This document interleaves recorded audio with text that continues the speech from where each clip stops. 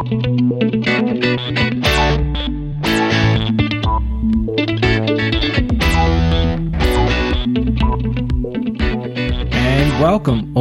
back from whenever and wherever you're listening. I'm Darren, and this is the show where the guests on my list get to have some fun with their favourite list countdowns, and we get to know them and their work a little better. If you'd like to get in contact with the show or submit some questions and ideas for the show, you can get in touch at my guest list pod pretty much everywhere you look. All the links are also in the show notes each week, so you can check there as well. If you'd like to support the show, please subscribe, rate and review wherever you can, or just tell someone about the show that you think might be interested. And on that note, I just want to say thank you to everyone that has rated and reviewed the show so far. It's very much appreciated, and people have been very kind and quite flattering. So thanks very much. It's very motivating. As such, I also wanted to give a big shout out to Greg from the Bad Counsel podcast for a great review this week.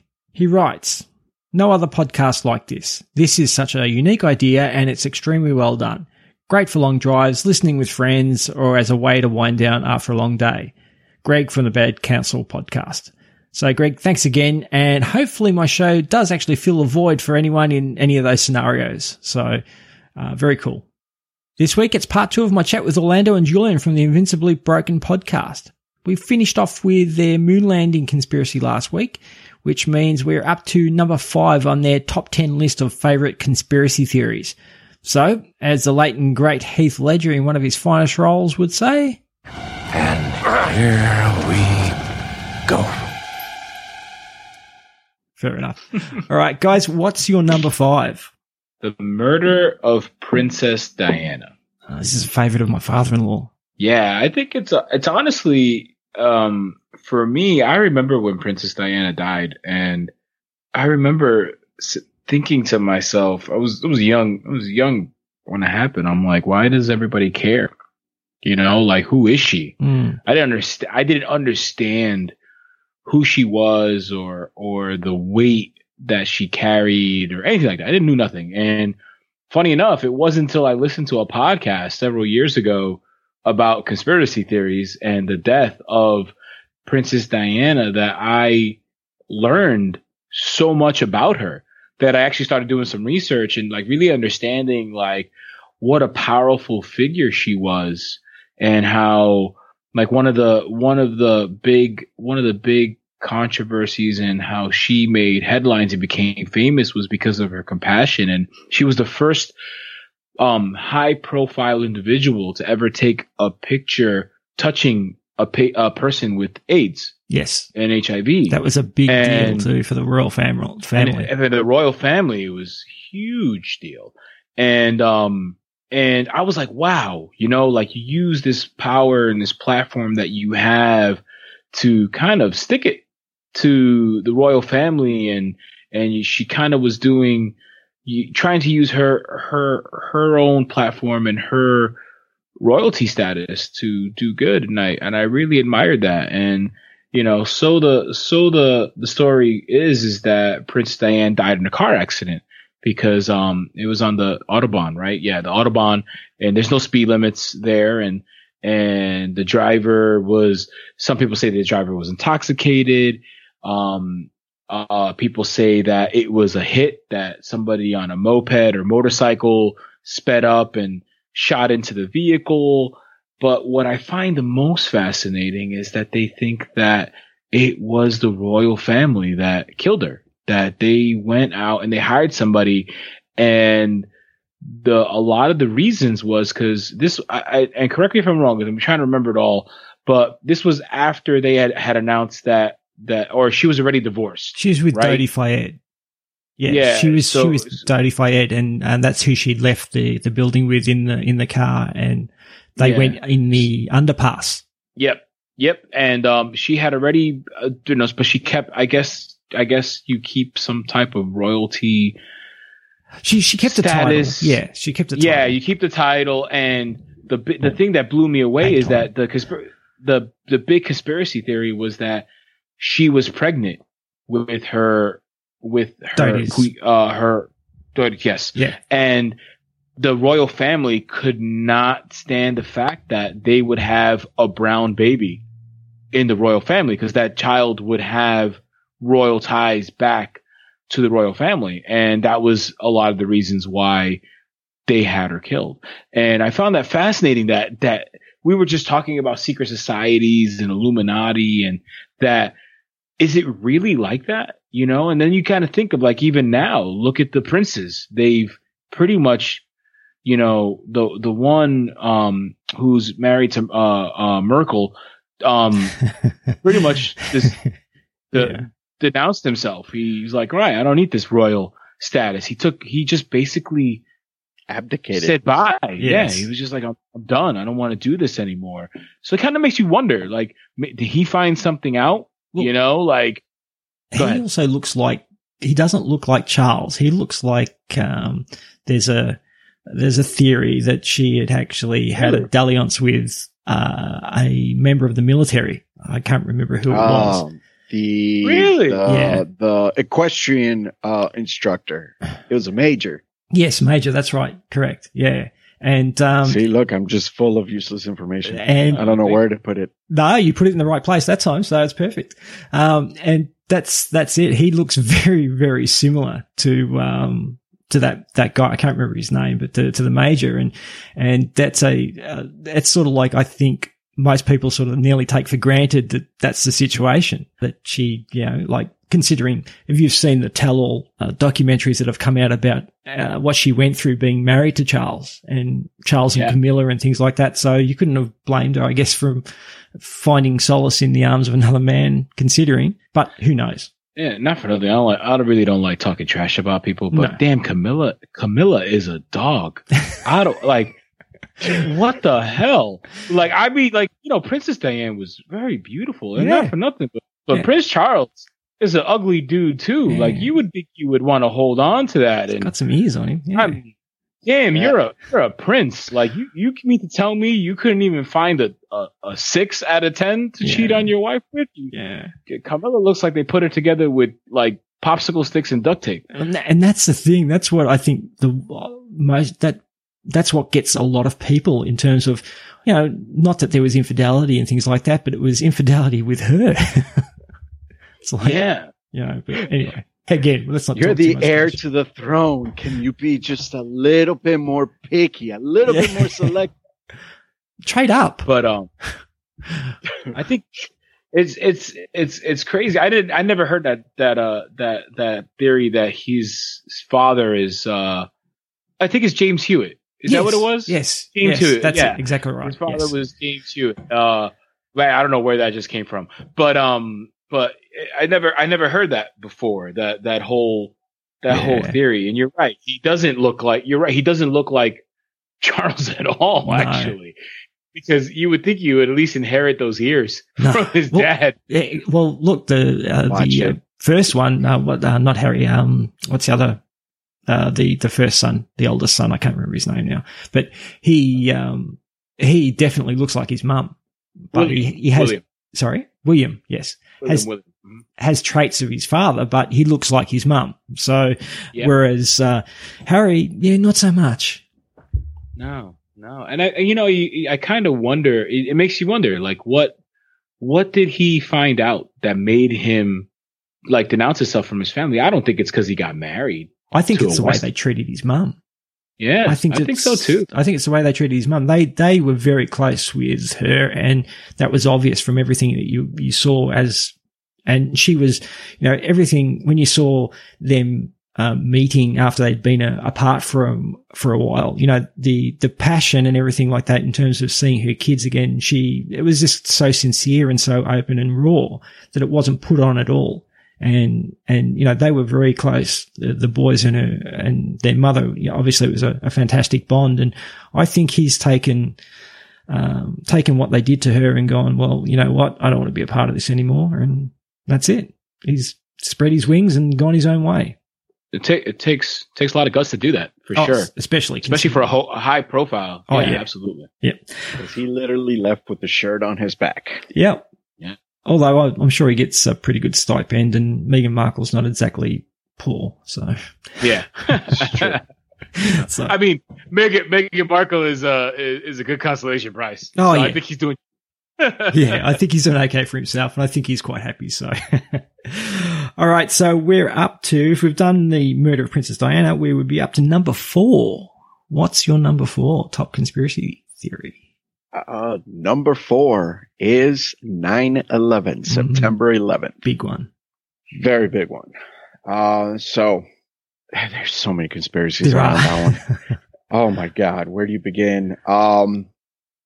Aside from the 2 World Trade Center buildings, you know, there are supposed, like snapshots, like from a high, you're the photographer. How do you say, a high speed camera? Oh, yeah. Okay. That of, you know, so it's well documented that one of the planes went down and hit the Pentagon. But one of the conspiracy theories that are out there, they're saying, okay, well, that doesn't look like a plane because that's not big enough. That looks more like some sort of a cruise missile. Okay. So that's one of the conspiracies that are going on at that the actual attack on the 2 World Trade Center buildings were more of a distractionary tactic so that the Pentagon could be attacked head on. So that's one of the ones that is out there. And again, just like, well, no, let me not go there just yet. There are speculations that it was actually even an inside job on it. And then there's actually, a lot of,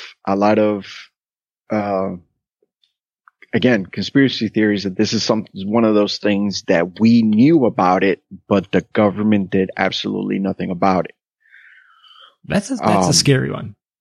That is a very scary one because, reports have come out that, you know, one of the things that the president has here and then is daily, every morning has, briefings from all the major security agents, the FBI, CIA, NSA, and, you know, he is fed all this information. Well, yeah, because we haven't had a female president just yet, but he has fed all this information about what's going on, what they are seeing, what's the talk, and you know things like that, and it gets put in a brief, and he's briefed on all this so as to make all these decisions, and it has been said that it was intercepted that they knew Osama bin Laden was planning the attack. Yeah. Now, I can't recall from the report that I read whether they actually said that it was going to be on the World Trade Center, but they knew that there was like an attack imminent on 9/11 because for us, 911 is when we call the police, we dial 911. Mm-hmm. So that's kind of like our emergency. So that was not planned. That was actually very significant. But that the government did nothing.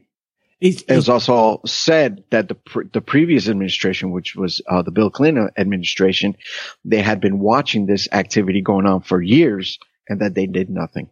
And then it eventually led up to this horrific attack on our soil. Well, something like that, I think, is probably, for me, scarier than even some of the other more out there type of conspiracy theories in terms of beam weapons and things like that, because that sort of plays into that whole Illuminati New World Order situation again too, in terms of, you know, if it was a cover up for some sort of financial institution, because there's a lot of theories behind that in terms of the paperwork that went missing once the 2 buildings collapsed and were destroyed. Yeah, I think what's the most disturbing conspiracy theory for either of you guys surrounding 9/11? I would definitely. Well, I think the most disturbing one is that it would be an inside job. That yeah. Regardless of whatever the main ultimatum was, that you know led to that decision, whether it was financial, whether it was to spark a war, you know, there's a bunch of different ones that went out there, yeah. But so it's crazy. And, you know, it's really scary that well, honestly, what's scary is that some other human was like, hey, I got an idea. Let's crash a couple planes into really tall buildings. Yeah, that's it's a mind like that to be able to come up with something like that's pretty disturbing.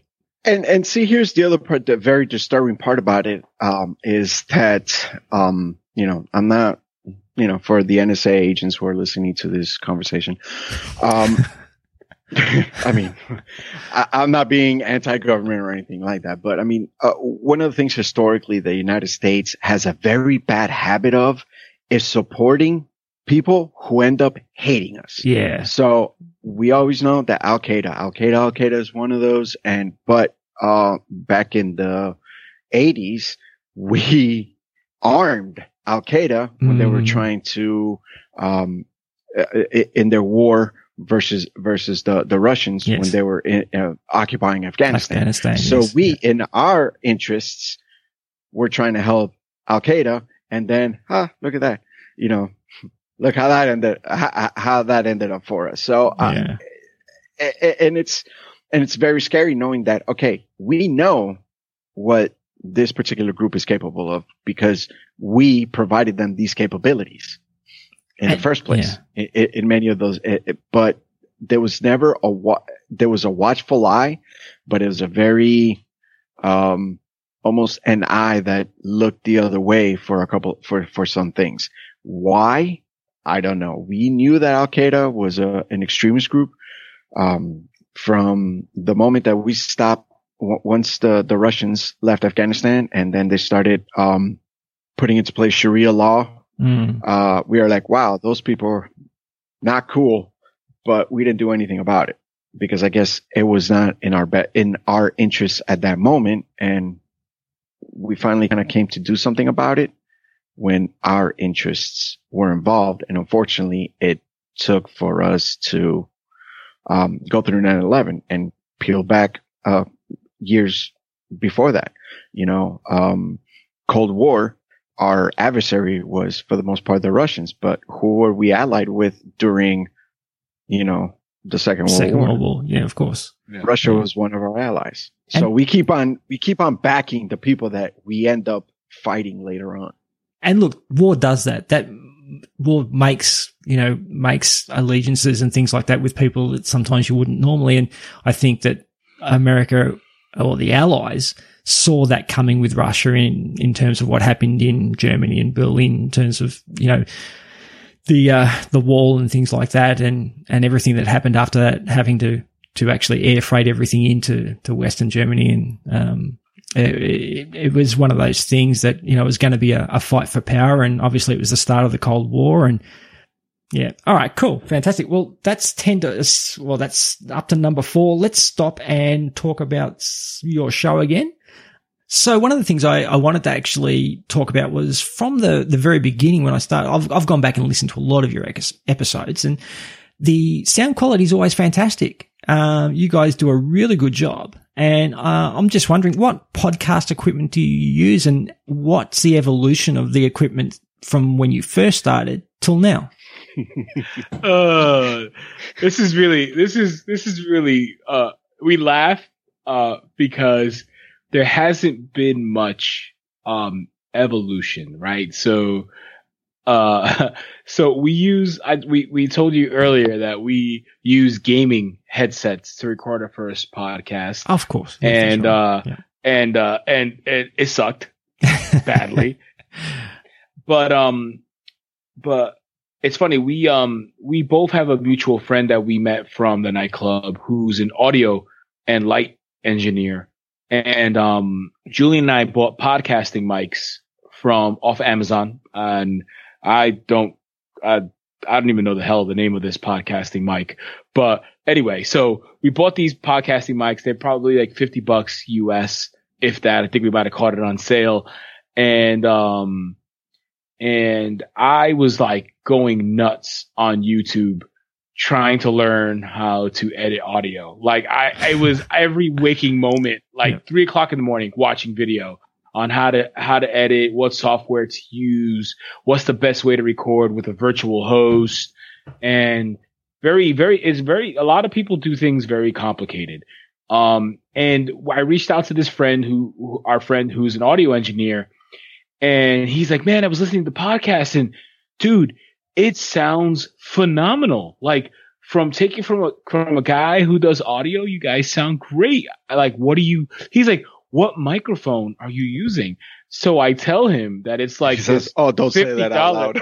Yeah, it's like don't ever let anybody know that's the that you guys are using. So it's a USB mic that plugs in to the back of our computer, and I work a lot on post with the audio. So I edit the podcast exclusively, and I listen to a lot of our episodes, and I really pay attention to, the ums, the ands.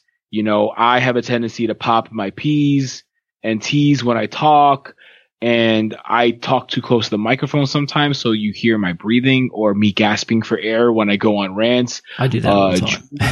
Yeah. Julian has like a nervous tick that he has to tap like his desk or shake his leg, and you can pick it up on the mic. Yeah. He's also, his voice escalates as he talks. He doesn't talk evenly. Okay. So sometimes he talks really, really low, and then he moves up high, but then he goes back really low. Or Julian also has a tendency to mumble, and he doesn't enunciate a lot of his words. So I literally would listen to an episode. You guys are friends, Julian. Right? Yeah. I literally will call Julian and be like, dude, you're fucking mumbling again. Cut the shit out. Enunciate. Separate your lips when you talk. And make an effort, man. Make an effort. Yeah. But then I'd be like hypercritical on me. Like, dude, like when I talk, it's like every time I say a P word or whatever. I'm the same. Yeah. So, and then like, we don't have the luxury of living alone, right? We have small children. So Julian, I could hear Julian's wife carrying a conversation in the background. And so I had to learn how to eliminate noise in the background, how to flatten my bassy voice, how to even Julian's tone out and how to make it clean. So I already have preset filters. I use GarageBand. Okay. It's a free application. Yeah. And I have preset filters.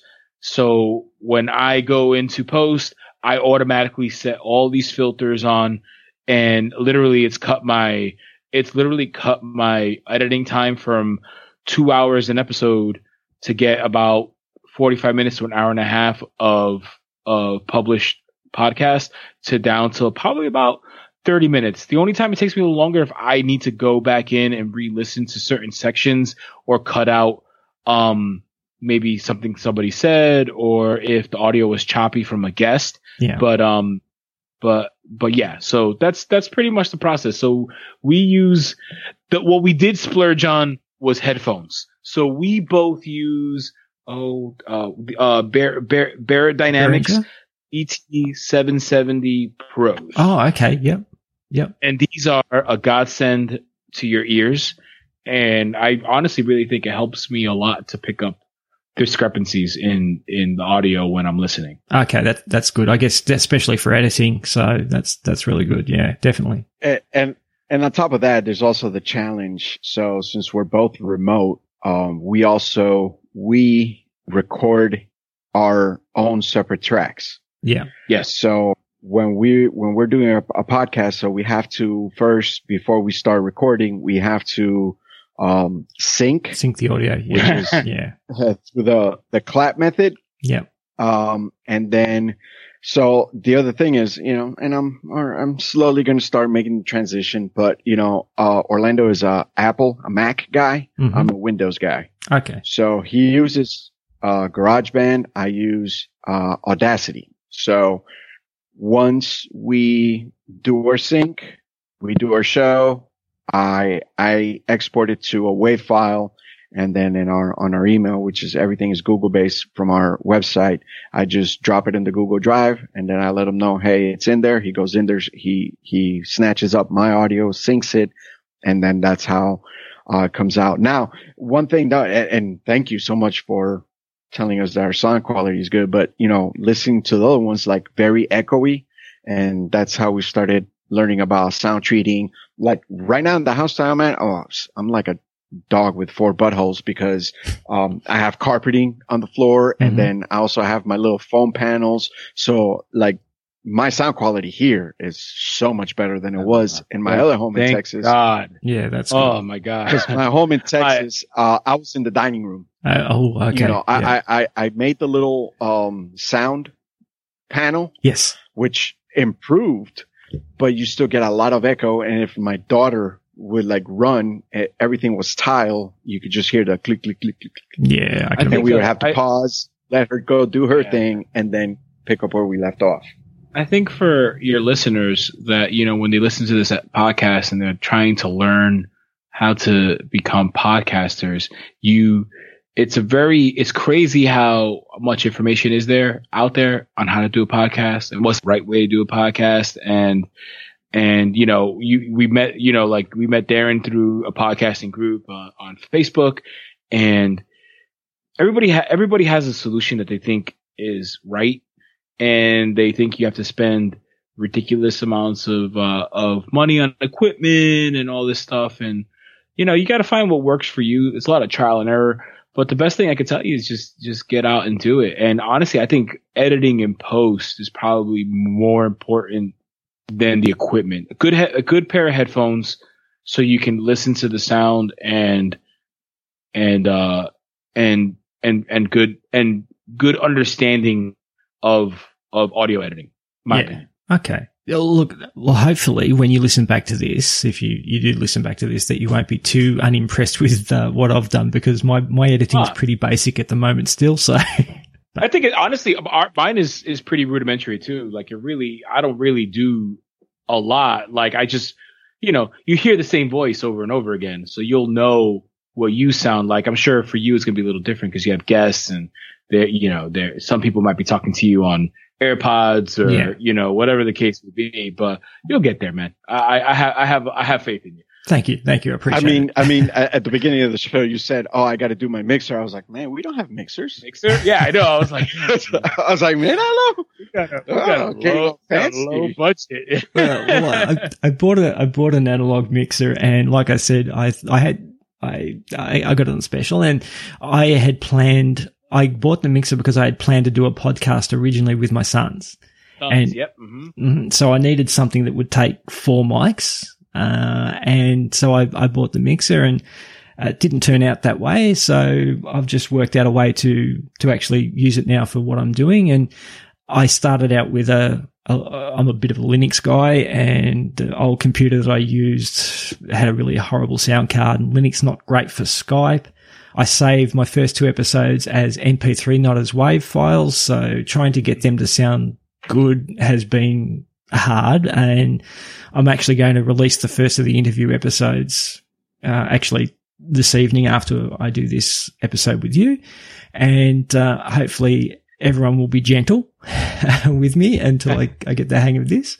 But my guest, I didn't want to be disrespectful to my guests because they came on and they were fantastic, and I wanted, you know, people to hear them. So this show's all about, you know, other people's work, not really mine. Yeah. So, and I want to present it in as a good a fashion as I can, but it's a learning experience for myself at the moment. So anyway, that's it. But it's still your work though. I mean, you're the one that you got to recognize the fact that you put it all together. Hunting down guests is not easy. I could tell you that much. And even us, like, right, we played a lot of tag back and forth for a couple months before we narrowed down a date and stuff like that. So, you know, it's very humble of you to say it's about your guests, but you know, you got to appreciate the hard work that you put into it too. So thank you very much. Thank you, mate. I did want to ask you, like, you guys leave it all out there on your show, but is there something that the audience probably doesn't know about you that you're willing to share? So some little tidbit, even if it's to do with sport or something that, you know, guilty pleasure, something like that your listeners normally wouldn't probably hear from you. That's very interesting. I'm going to let Julian go first on this one. So I'm going to tell you exactly that there's, like you said, we like to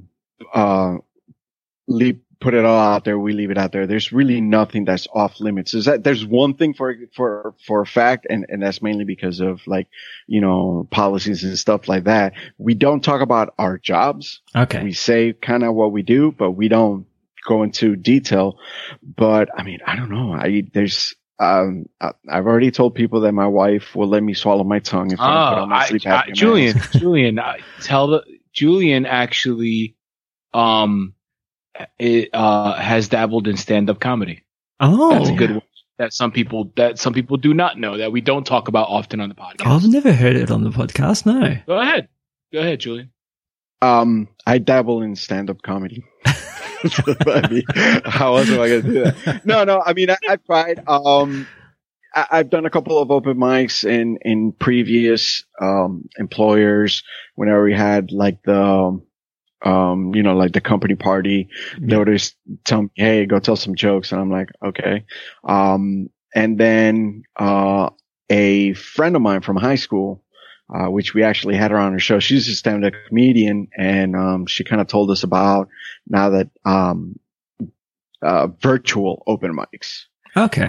So I've done 2, but after that time, that's kind of when I was notified by my employer that I was going to have to relocate. So all that other stuff got put on hold. Yep. But yeah, that's I love. I mean, Orlando and I both love stand-up comedy. I mean, that's one of the things that we love stand-up comedy. I've been trying to get Orlando to kind of, branch out, give it a go. Give it a go. He keeps telling me, yeah, I'm going to do it, but hasn't. But it's fun. I enjoy it.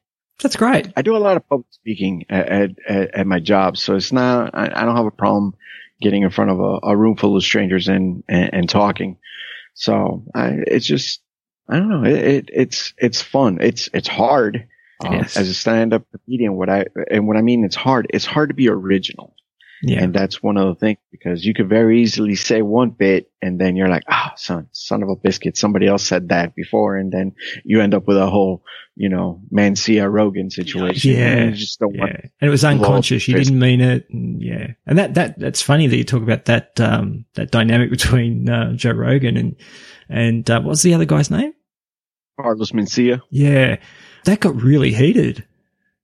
Oh, that got ugly. Yeah. That was a crazy, that was like the soap opera of the comedy world. Yeah, definitely. Time. Yeah.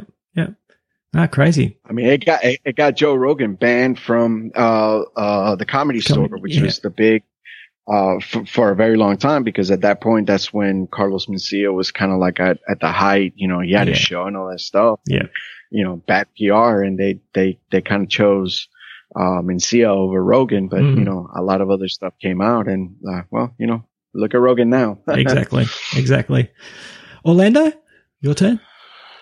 Hey, I've been sitting here thinking about something that I haven't talked in the damn podcast, and I feel like I diarrhea the mouth about everything in my life.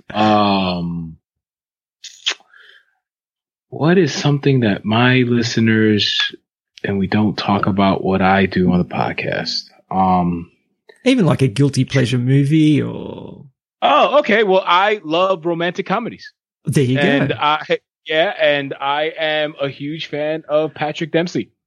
And I think he's now you've gone too far. You can back right up now. Okay. Yeah.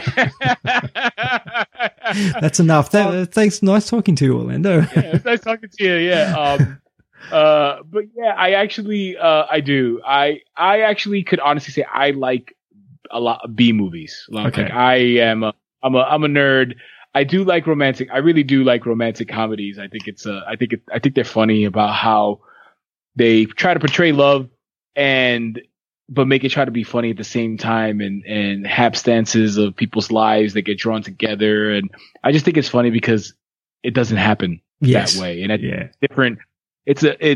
I laugh at how love is portrayed in general on television and on magazines. A formula.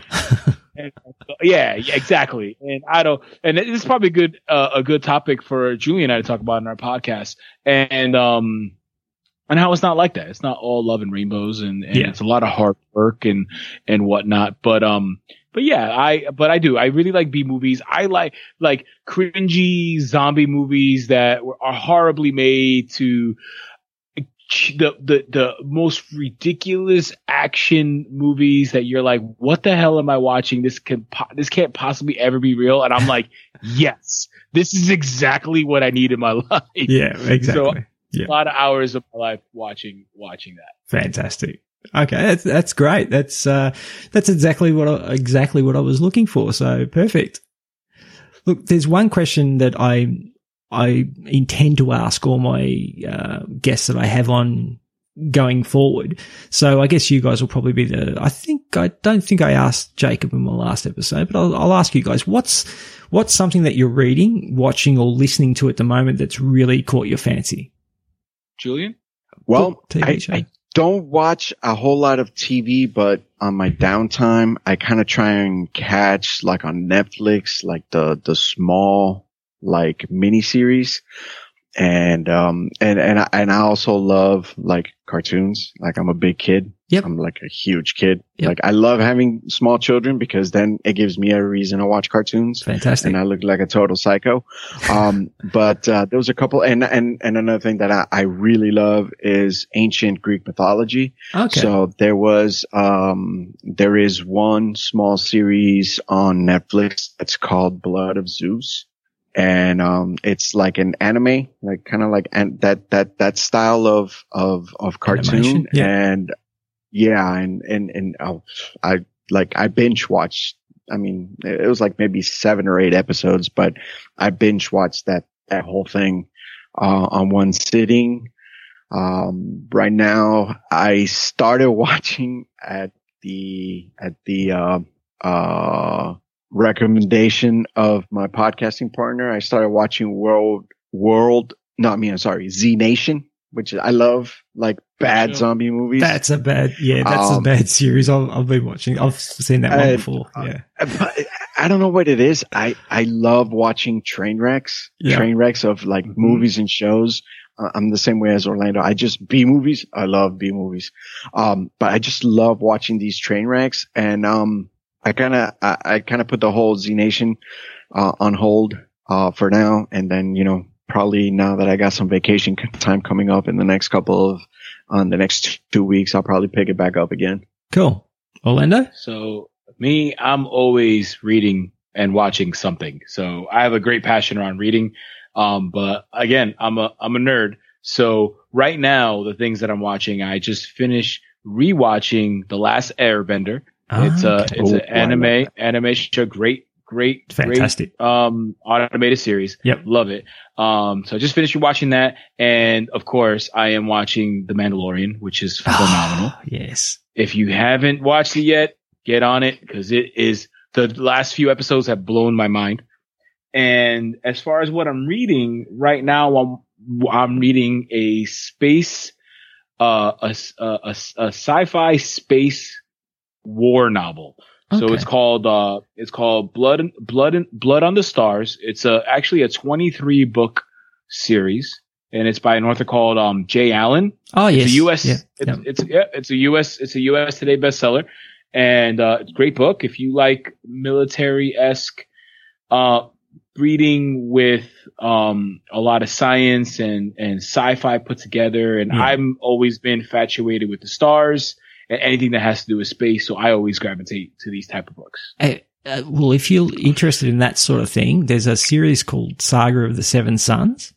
That's really, really cool. Yeah, you give that a look. Saga of the Seven Suns. Yeah, that's a really good one too. I think you'd probably like that one as well, because that mixes. Sorry? No, go ahead. I'm sorry. That's all right. I was just going to say that mixes a lot of advanced technology, but also there's parts of that book or that book series which probably more mimic the druids and things like that we were talking about before with Great Britain and their ability to communicate over vast distances and things like that. So I think you'd like it. It's a pretty good series. I already added it to my reading list. Very good. All right, fantastic. All right, let's get into. And actually, I was going to say before we move on, yes. I am reading. I mean, I've read it like 5 times already at this point. I just love that book. I forgot that I picked it up again, which is fitting to what we're talking about. I'm actually rereading Chariots of the Gods. Oh, yes. I love that book. Yeah, fantastic. Well, can I let you in on a little secret? And I don't really want to broadcast my SSID to everyone, but the name of my home network is Chariots of Wi-Fi.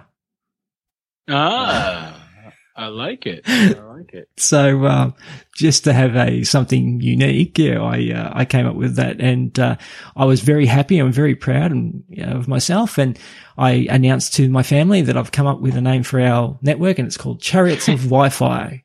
Chariots of Wi-Fi, and I got blank stares. So, as you should.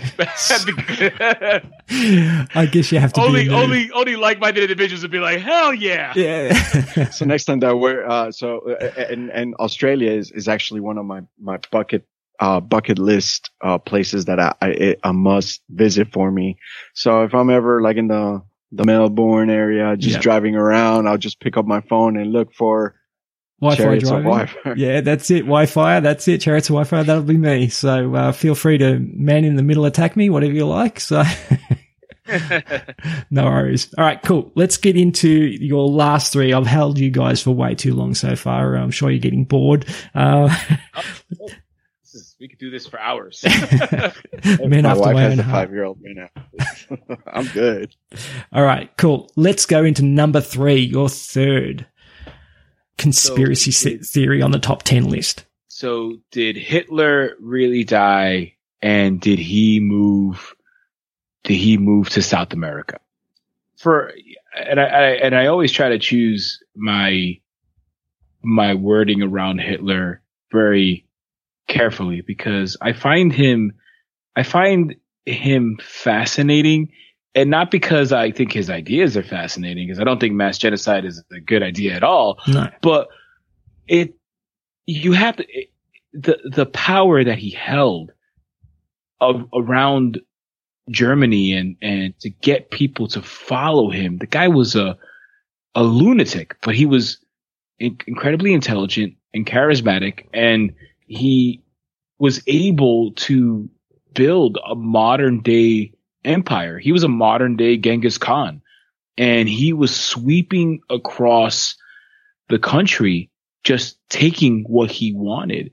And I find it, the story of World War II, his story, it fascinates me, because I just can't understand how, I can't wrap my own head about how someone like that came into power, and how difficult it was for the world to stop him, and how much blood had to be spilled before our own country got involved into that war.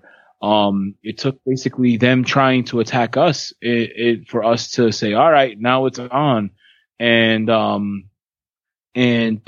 basically the gist of this particular conspiracy theory is that, no one knows if Hitler died, right?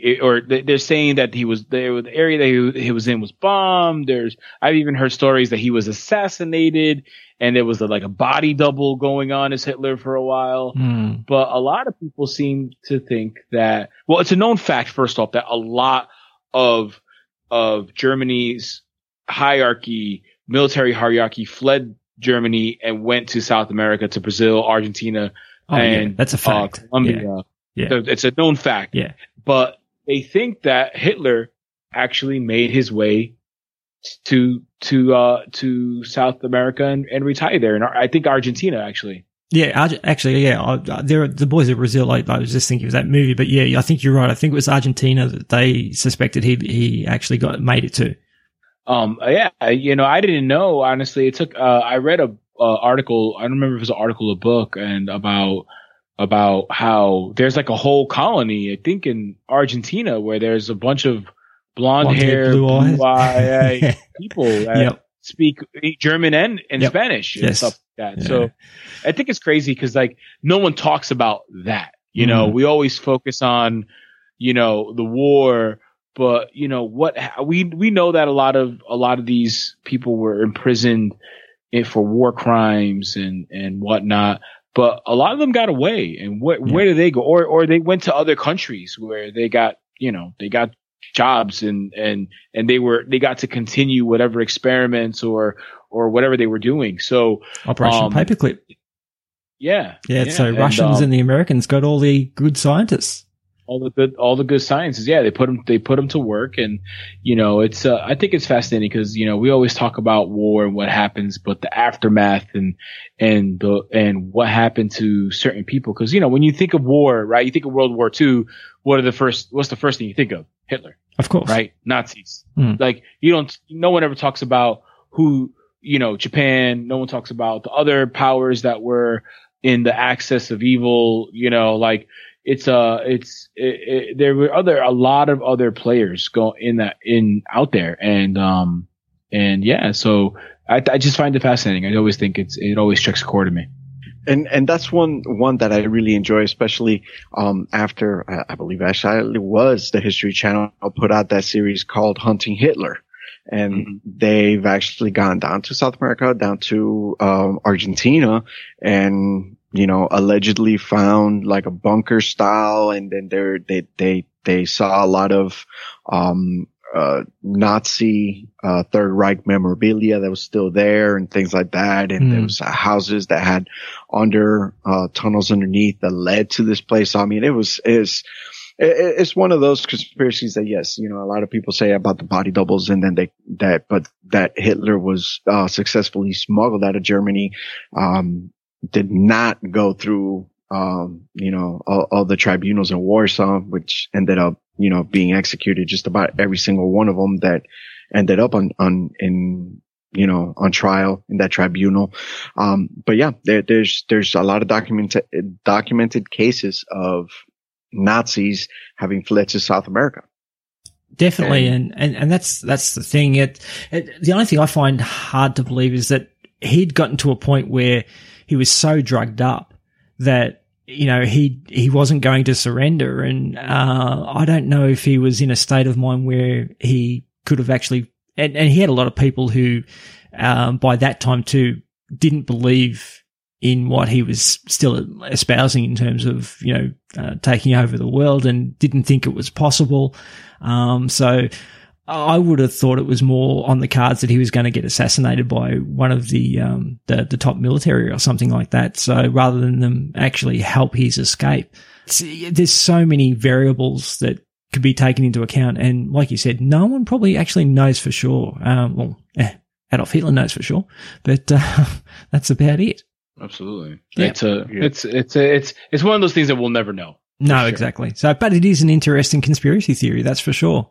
So, okay. So number 2, and I guess there's not too many bigger, at least, on Earth. So, what's your number 2 in terms of top 10 conspiracy theories? So, number 2 is everything surrounding, former president, yes, because he was assassinated, John F. Kennedy. Mm-hmm. Wow. I mean, it almost doesn't get any bigger than this. I mean, between the reason why it's number 2 on our list is only because our passion for number 1. But, this is something that, first off, everybody knows. It doesn't matter if you live in the United States or you're from another country. Like, everybody knows who John F. Kennedy was. Yep. Everyone's heard the stories. American royalty. And exactly. And it's just fascinating because it has all these different little facets, right? Like, the mob, a magic bullet, a patsy, an impossible shot, all these different things that the Russians, all these different Cubans. little, the Cubans, cancer all monkeys. these little different gas monkeys, cancer monkeys, cancer monkeys, So Castro, all these little things that are in this wheelhouse, and you sit there and you're like, well, is it true? And it's always hard because it's a modern day conspiracy, the information that we had then to now, and all the secrecy and the blacked out reports and stuff like that, it's just the movies, like everything around it is just, and then that poor family's history of death. Yeah. Right. Yeah. And his son and everything. So yeah, his son died. Was Bobby Kennedy. Bobby Kennedy was attempted assassination. Just you almost wonder. He was assassinated. Assassinated. Sorry. Wasn't there another Kennedy that was attempted assassinated? I'm not sure. Unless it was Bobby and then they got him. I don't know, Teddy. They kept feeding him, I guess. But yeah, that family. You almost want to know what that family was into. Yeah, yeah. And there were a lot of conspiracy theories about what they were into, actually. So yeah. I think Marilyn Monroe. Mm. Oh yeah, he was into her, really. But yeah, I don't. It's one of those things. Like I think the part that actually I know Julian and I talked a bunch of times about, and it's one of those like have a few beers and you start talking about is how the hell did Lee Harvey Oswald pull off those 3 shots with a bolt action rifle? And we haven't been able to replicate that. We've gotten some of the best marksmen in the world to special forces to try to replicate those 3 shots in that time frame that Lee Harvey Oswald had. And that historically awful bolt action. Right. Exactly. Yeah. Liquor. Yep. And that's the thing. So they could actually replicate the timing in terms of getting the shots off, but not with the accuracy that his supposedly had. And for a guy who didn't have any supposedly no military training, he served. He was in the Marine Corps. Oh, he was? Yeah, but he was nothing. He was a grunt, right? Like he wasn't any type of marksman or special horseman. Oh boy, here comes the hate mail. Any Marine, any U.S. Marine that hears this podcast, you are gonna get it. Calm down, guys. Take it easy, jarheads. They get butt hurt real quick. Yeah. I will put up some money for just a regular. I don't want to call them regular. You special Marines to see what your marksmanship is like. Not everyone's a marksman, so. Yeah, everybody's a marksman. Not everybody can shoot the testicles off of a fly from 100 yards out. Okay, Gunny Highway. But the thing about it is so I just moved from that area, from Dallas. So one of the offices was in one of the buildings that's actually in Dealey Square. Mm-hmm. So and it's still, I mean, other than more buildings surrounding it, it looks exactly the same as it did in all the footage that you see. So it's kind of surreal. But the other part about that, the book, this depository building's still there. Now it's a tourist attraction. You could actually go and see through that window. Okay. But if you're, no. Oh, hold on a second. It gets worse. There's a live webcam that if you Google the webcam, it gives you a real time shot of that window out into Dealey Plaza, not Dealey Square, Dealey Plaza, and you actually see the road where the motorcade came by. And even looking at it, you're like, there's no freaking way. Yeah. I call bullshit on that one. Dude, what do you guys think about bollocks? Bollocks. That's a very Aussie term, very English term actually. But what do you guys think about the idea that it was actually a Secret Serviceman that shot from the car behind the president's car? Because they had actually been out the night before and they were a little bit woozy still, and that one of the guns went off accidentally and shot him. Yeah, I've heard this before. I don't think so. Yeah, I don't think so either. I mean, if you're even, you don't even have to be like an average, shooter. It's very highly unlikely unless that Secret Service, agent had his sidearm at his hand. Yeah. With his finger literally on the trigger, and with already like 3 pounds of pressure on the trigger. Yeah. Right? Yeah. I think I don't. I don't. I don't know what the exact schematics of or whatever that weapon was that Secret Service was holding, but I think the average law enforcement, and Julian, I don't know if you know that know off the top of your head, but I think the average pounds of pressure to pull a trigger on a law officer, like a police officer's sidearm, is 7 to 9 pounds of pressure. So that's a lot. Say that they carried 1911s actually. Oh, really? Oh, so then I almost want to say that they carried 1911s. So at least 7 to 9 pounds of pressure to pull the trigger. So an accidental shot, like Julian said, your finger would have to be on the trigger tensed, like with the intention to pull the trigger. And you know, these Secret Servicemen that they're constantly trained. Like, I mean, the trigger discipline. I mean, these are things that are pounded into your head from get-go, you know, you know, so I find it hard to believe. I believe there were multiple shooters, but I don't think it was being shot by accident by the guy that was supposed to be protecting him. So Julian, you're ex-Army, and Orlando, you're a gun enthusiast, correct? Mm-hmm. So what's your opinion in terms of dossier on it? Sorry? No, go ahead. You have a dossier on us. I know. Hey, he knows everything. I listen to you. I listen to you. I like to listen to your episodes anyway. But before I do any sort of interview, I like to do my research and I listen to my guest podcast because I'm genuinely interested in your show. So, and I try to retain as much as I can. So. That's good. You have a hell of a memory, man. But go ahead. So what I was going to ask was, there's one of the things that everyone points to is the fact that the bullet that went through two bodies and part of the car was magically found on a gurney underneath the president's body in virtually not pristine, but near pristine condition, which for guys like yourselves who know guns, that's pretty much impossible. It's fucking impossible. There's absolutely no way that that's going to happen. Cause even a low caliber round like a 22, where it'll go. And even though like a 22 caliber, those are actually pretty devastating rounds, even though it's a very low caliber because they tumble all over the body and they're going to be mangled. Going through bone.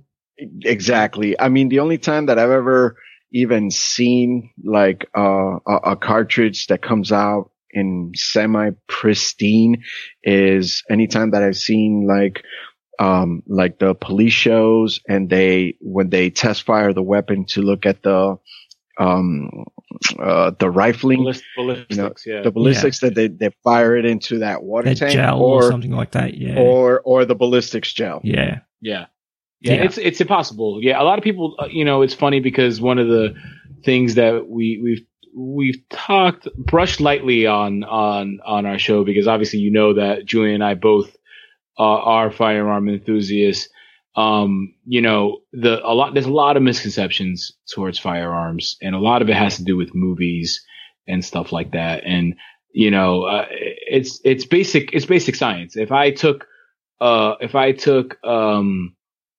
a glass and I threw it against the wall, there's no way that glass is going to come out in one piece, and high velocity rounds, anything moving at a high velocity, doesn't matter what it's made out of, is going to receive some type of damage. So to believe that a bullet passed through two human bodies and then got lodged in a vehicle or just magically landed on the parking, it's impossible. I mean, even if it gets lodged in your body because you shot somebody and it ricocheted off their collarbone, you already have bullet fragments because bullets are designed to do that, to fall apart, to cause maximum damage. Yeah, exactly right. Yeah. So I was interested to see what you guys would think about that. And I think, it's one of the, they talk about evidence that you can't sort of refute. That's one of the things that, it's just completely nonsensical. Yeah, it doesn't make any sense at all. Like, I don't even know how that even was a theory. I remember when I first watched the movie JFK with Kevin Costner. Yeah. I remember watching it. I still remember because it was a double VHS set. Yeah. And I remember when they were in the courtroom and they're going on about the magic bullet, I was like 8 years old when I watched this movie, and I remember thinking like, "That's more shit. Like, how is that possible?" You know, and like that doesn't make any sense. So if an 8-year-old kid who never at that point had never touched the firearm was like, "That's impossible," you know, I don't know how that even was even an argument. Tell your story walking. Yeah, exactly. Okay, fantastic, guys. All right. Let's wrap it up with your number one. What's your number one? And I think most people would probably understand if we've gone through everything we have so far that there's only one really major big conspiracy that you could be looking at. What's your number one conspiracy? Are we alone out there? Do aliens exist? This is like, honestly, this is, you just want to gobble it all up. Like, this is honestly something that I have been passionate about since I was a child. Like, I have always stared up in the skies and wondered. I've had this fascination with the stars my entire life. Like, even like the wallpaper on my cell phone and my desktop is astronomy related. Like, I just always felt this pull to know about the stars. And I've always had this fascination and imagination. I love Star Trek and all the Star Treks. Any Battlestar Galactica, like we talked about earlier. You know, I used to watch Unsolved Mysteries, and I only would watch Unsolved Mysteries if they were talking about alien sightings. And I would watch countless reruns and marathons of, you know, whatever they had on the History Channel. I even liked that crazy Anthropologist guy on the History Channel that talks about what is his job title, Julian? Aleontologist or ufologist, euthanologist, whatever. And you know, I just think that it's impossible. Actually, I think his is Ancient Astronaut Theorist, I believe is actually the actual title. It's like a sandwich artist at Subway. Yeah. But like, you know, I just think it's impossible to think that we are on this world, right? And, you know, there's so many wonders, like just that are living and breathing, you know, from us as humans to animals and sea creatures. Yeah. And, you know, it's hard to believe that it ends at us. Like, I know that we have to have distant cousins out there. I think it's known in a lot of circles that we're not alone. And I just think that there's more out there in those vast stars than just us. So are we talking Greys or the Anunnaki or the Tall Whites? What are we talking about? Wow. Julian's chopping it. I'll let you go, Julian. You go. I'm salivating. So it is funny because like, this is one of the debates at home because like my wife is like 100% like a non-believer. Like, oh my God. And I always tell her that's kind of a cocky thing for us to think that we're in such a vast universe. With only ones. And then I happened to be watching like one of those. I'm also big science, you know, like Discovery and all that stuff. I was watching something about the universe, and they were talking about like the Hubble telescope, and then that they found that all these galaxies, within these galaxies, there's thousands of planets, and some of them are, from what they can see, are similar to ours. And then I just look at her. She's like, yeah, but ours is the only one that has life in it. I was like, oh, you gotta be fucking kidding me. But, I have, here we go. Goldilocks zone sort of thing. So, yeah. Exactly. I'm about to be excommunicated by my mom. But, you know, I do believe that, there's gotta be something there. It just would not make sense. Yeah. Exactly. The odds of such a vast universe that we haven't even began to, you know, scratch the surface of just how vast it is that that's kind of cocky. That's like super cocky of us to think of that. And, you know, I don't want to say that I'm an ancient astronaut theorist, but just like we kind of alluded to some of the other theories, you know, talking about the Egyptians, the monoliths and things like that. I mean, when we're talking about things that without what we consider is our advanced technology, we cannot duplicate. How the hell is early, pre-bronze, age man, sort of thing. Yeah. Exactly. How are they achieving it without some sort of help? You want to call it divine help? Cool. We'll call it divine help, but it's still help. It's still going to be outside assistance one way or another. Yeah. And, it even goes to the evolution of man. I have a belief that we are a hybrid species. Because I had this conversation with Orlando one time that it was one of my beliefs is what is, as far as within the animal kingdom, what is our nearest relative? Primates. Mm-hmm. Okay. So how come we are not still in that primate and they continue to be primates, orangutans, gorillas and all that stuff. But then we took this very similar, but now we evolved, quote unquote, to where we're at. Where at what point did we make the evolutionary right hand turn? Was it by chance or was there some assistance? Yeah. And that's the thing. There is a missing link. There is a quantum leap in terms of evolution that we took that they still really can't really account for.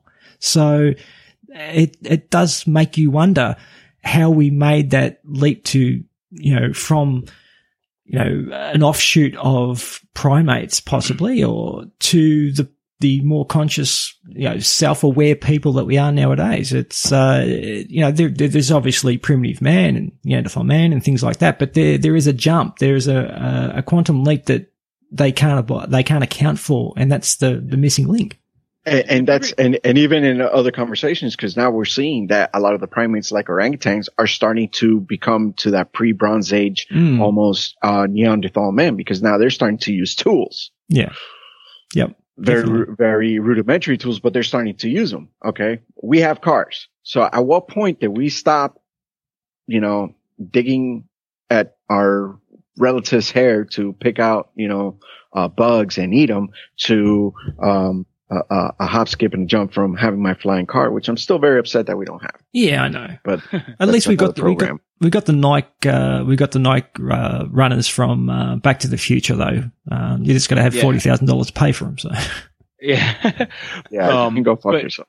Yeah, but yeah. So you think about it, right? And I like to play around with this. Like I'm a Christian, but I have this love for sci-fi and extraterrestrials, but like if you look at even the history of man and how we, I guess you would say, became civilized and put into order, when that leap came and when we had our golden age of birth, like you can take the Bible and you can look at the Bible and you can and read it from back to front, and you could see how people interpreted these miracles and these doings of God and Jesus and angels, and you almost want to think that the stories kind of all like fall hand in hand together. Like you have this superior race of beings, right? Where this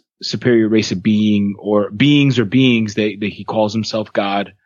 He has a son, he has angels, and he creates men in his image because whatever, this is what he wants. This is, he loves, maybe it was a project or whatever, and he felt that he can help evolve. Maybe it was to be better than what they were, right? Yeah. Than God was the intention. And he falls in love. And then you have the story of Lucifer, a jealous brother that's like, why do you love these humans so much? And there's this war, and then you have Adam and Eve, whichever way you want to interpret it. But then all of a sudden it's bestowed upon us a rule book, the commandments, and you teach humans that to be fearful of God. And, if you don't do something right, God will punish you. You will not be allowed to enter the gates of heaven. What is the gates of heaven? Is it a transcendence into another spiritual realm, Plane or is it dimension. another plane of existence? You know, a lot of different things. You know, I try to be as open-minded as possible when it comes to things like this. And this is stuff that I just thought up on my own. Like, what's the best way to keep people in check? Law and order, you know, organized promise religion them something. Yeah. Religion does it, you know, but where did religion get that idea from? You know, was this bestowed upon us? Like, yes, it's been passed around like a game of telephone. Like, nobody knows who the hell to believe in, and people are fighting over their gods and mythologies or methodologies or whatever you want to call it. But yeah, so, you know, is it that hard to believe that, you know, some little green or gray man came down, sprinkled some fairy dust on some monkeys, and boom, we became humans? I mean, Emeril Lagasse. Bam! Yeah, exactly. Bam! Look what I did, monkey. You know, like, you know, like, and I'm gonna just kind of jump on, right in here real quick, because you bring up, I love your point, because, you know, I'm going to stir the pot a little bit on this one, because, so, you know, we're taught about God and everything. You know, I'm a Christian as well. You know, I have my beliefs, but we're taught, but what our religion tells us. That's our religion now. But when you look at all these stories, these ancient stories, even down to like I said, I love Greek mythology. There's always something very similar. These archetypes are very similar. You know, you have the almighty, king of the gods, Zeus, who created men in his image. He loved them more than he loved all the other gods, you know, jealousy within those gods. But now we call that mythology. Okay. But back then that was religion. Yeah. Yeah. So in 1,000 years from now, what our belief system, our spiritual belief system might be thought of as mythology. Oh. And whatever is going on then is going to be the religion. So, I mean, time does that to things. So. Well, yeah, right. But the one constant in this is always these all powerful beings that come from another place, another plane, another land, you know, the stars, the heavens, whatever, and they perform miracles, influence man, whether for the good or the bad. And there's always those set rules saying, hey, be a good person. Don't be an asshole. Yeah. And you know, you're going to be able to come up here with us and, you know, party for the rest of eternity. Yeah. You know, break these rules and then you're going to go downstairs to the basement where it sucks. All of those themes are very constant in all civilizations. Yeah. And now when we're talking about like these mythologies and religions, they all have very similar stories pertaining to, you know, these celestial beings and very similar descriptions. They were in some sort of vessel that was bright and it looked like it was on fire. They all, you know, and all these things. So it's kind of like, again, talking about the monoliths and things like that. How is it that these civilizations who are hundreds of years and thousands of miles apart have such similar stories? Yeah, and mythologies, and very similar to the way they all have some sort of a diluvian flood type of story as well. You know, they all share a very similar history or mythology. In terms of probably getting away from the religious aspect a little bit, but getting into some more, you know, tin tacks, type of evidence and things like that. There's a new movie coming out called Phenomenon, and it's about Rendlesham Forest, Roswell, Close Encounters of the Third Kind, Jacques Vallée type of stories. You know, we have one here in Australia in 1966, Westall. In April, there was hundreds of school students, 2 teachers. They were all witnesses to supposedly a craft landing and people getting out. And this new movie that's coming out that I heard on another podcast is all about those, like in Rendlesham Forest, there were US Marines who were actually, or US Army men who were witnesses to a craft landing and beings getting out and things like that. What sort of credence do you give to all those sorts of reports, including Roswell and Edwards Air Force Base? And I think it's all. I think it's real. I think there's for decades, there's been reportings and findings and, you know, something happened in Roswell, and there's too much in there going on. There's too much in there to just keep hiding over and over again. You know, back then it was very crude method of cover up, but you know, it's just interesting that we try as a society, we try to hide something, and then, you know, oh, I lost my train of thought.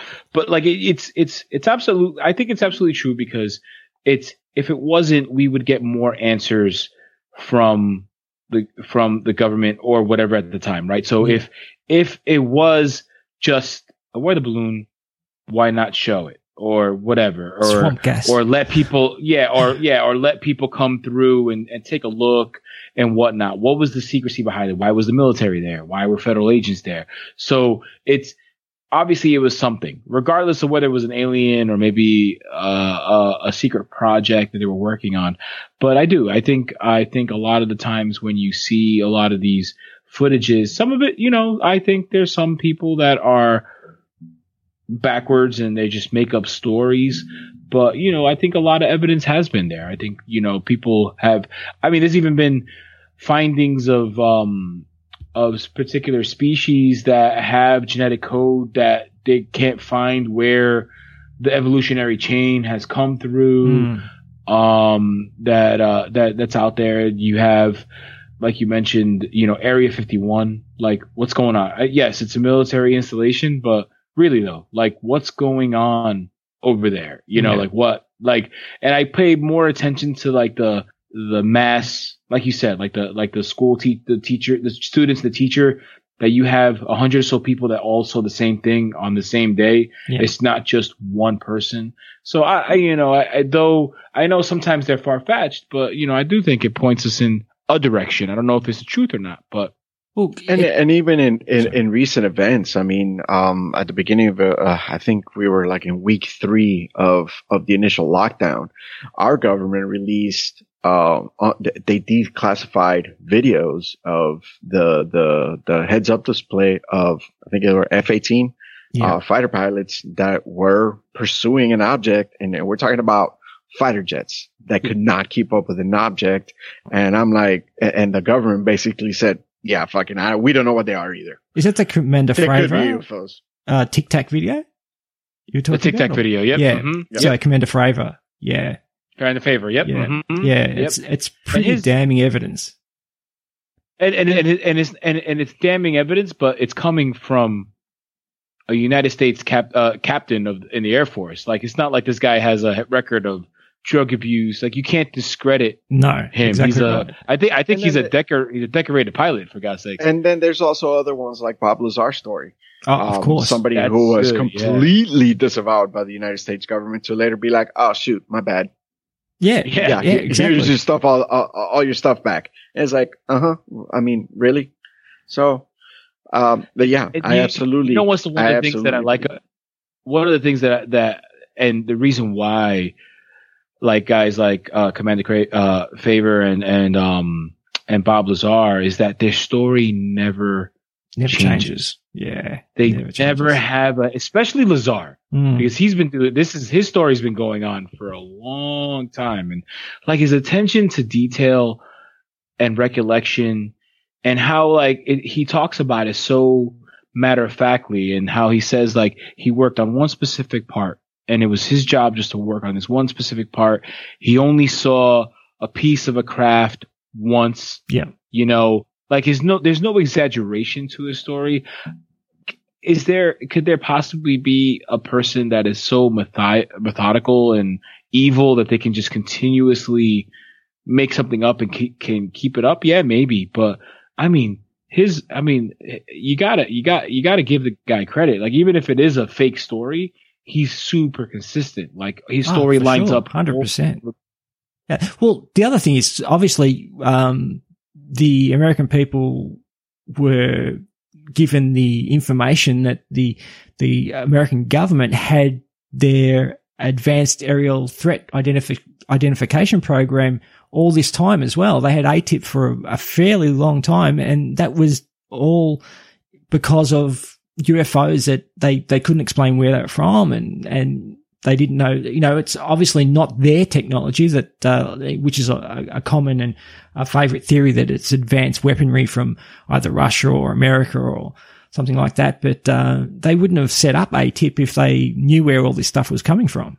Yeah, absolutely. I mean, not for nothing, but, technology like that costs a shit ton of money. And I don't think the Russians or even our government have that much to make. If we had technology that can move like we've seen in those TikTok videos, I think that we wouldn't have the issues that we'd be having in this world. I think there would be a dominant government over everybody. You countries like America and China and Russia are the first ones to boast. And it's like who has the biggest dick contest all the time. You know, if a new naval vessel comes out, we're pushing that sucker out into the sea. If a new airplane comes out, we're putting that bad boy out into the air. So, if we had the maneuverability or that type of power or capability as a country, you'd be sure as hell that thing would be painted green and pushed out there for the world to see. It'd be painted red, white, and blue, and it'd have lights all over it, and everyone would know. Yeah. It would be a flex. It would be such a flex. Yeah, for sure. Yeah. And we'd be saying, probably be named something Kennedy. Yes, exactly. Instead of something Kennedy. And we'd be saying, Australia would be saying, yeah, they're our mates. So yeah. All right, fantastic, guys. They might name it Johnson. I don't know. Yeah, that'd be pretty cool. All right, guys, this has been really, really fun. I've really enjoyed it. It's been fantastic. I hope it's been as enjoyable for you as it has for me. I'll give you the chance now to let everybody know where they can find the Invincibly Broken podcast and where they can get in contact with you guys, listen to you guys, and follow you on all your social platforms. So go ahead and plug away. Absolutely. So you guys, first off, thank you very much for the opportunity. It was a blast. We had fun. We love to geek out about all kinds of stuff. So thank you for the opportunity to sit here and talk to you. So it was a pleasure. My pleasure. For all you guys out there, if you want to join Julian and I in our endeavors and conversations and want to chime in, you can listen to the Invincibly Broken podcast on any major podcasting platform. You can listen to us on Apple Podcasts, Google Podcasts, Spotify. We're on Amazon Podcasts, iHeartRadio. We are everywhere. You can also check us out on www.invinciblybroken.com, where we have all our back catalog of all our episodes on there, as well as some blog that Julian and I have tried to update as much as possible. On social media, you can simply search the Invincibly Broken podcast. So we'll pop up on Instagram, Facebook, and on YouTube. And if you want to follow me personally, you can follow me at Invincibly_Orlando. And you can follow me at Invincibly_Julian. And you guys can shoot us DMs if you want to hear about this particular topic, or if you have something interesting that you want to share with the world. We'd love to have you on the podcast, and we would love to interview you as well. So check us out. I think you'll have fun with us. We are I think we're a riot. I think we're a good time. I think you are too, guys. As I said, I've listened to a lot of your episodes, and I'll continue to do so because it's a lot of fun. So thank you again for coming on and helping me out and giving me this chance. And it's been a lot of fun at my end, and I'm sure anyone that listens to this has hopefully gotten to know you guys a little bit better and will appreciate the work that you're doing. And we'll give your show a chance, give it a listen. So you guys stay thank well. You so much, Darren. This was such a treat for us. It's kind of weird now, us being on that end of the interview. Usually we're the ones asking questions. So this was a real treat. No, and I think your listeners should know that this is our first time being on somebody else's podcast, and it's international. Fantastic. So this is awesome. This was great for us. Well, you're my first US guests as well. My first 3 guests were all Canadian. Okay, all right. We're first Yanks on there. I like break the Yank cherry. So yeah, that's it. It's never going to be the same again. Exactly, Never. Just the way we want it. All right, guys. Hope your shots are up to date. Fantastic. You stay well. Stay away from that COVID and look after yourself. All the best to your families and to you going forward. And I'll chat to you again soon. All right, guys. Thank you very much. That's it. We made it. 3 hours and 2 weeks. Thanks if you did listen to both episodes. It's quite an effort. The guys made it a very fun and interesting show. Honestly, we couldn't believe that we had spoken for so long, and we were trying to be brief because we had so much to cover. Anyway, please go and follow the boys at the Invincibly Broken podcast and give them a listen. They dispense some good old-fashioned doses of reality, and don't get Julian started on millennials. As usual, please subscribe, rate and review where you can, but I'd love to hear some more from listeners. So don't be shy, drop me a message on one of the social platforms or send me an email, and don't forget to send in your top 10s so I can read them out on the show. Also, if you can and would like to support the show monetarily, drop past the show's Patreon page, or you can buy the show a coffee. All the links in the show notes. And again, on that note, the Patreon tiers, I didn't really set these up with too much thought originally and just did it because everyone else had a page, so I thought I'd have one. But I have amended the $1 tier now so that you can get access to asking questions that get priority to upcoming guests. Questions from listeners is something I'd like to have regularly on the show in that last segment. So get your questions in when you see a guest you're interested in, and for $1 or 25 cents per week, your questions can get priority to be read out on the show. Thanks for listening, and I'll chat at you again next week.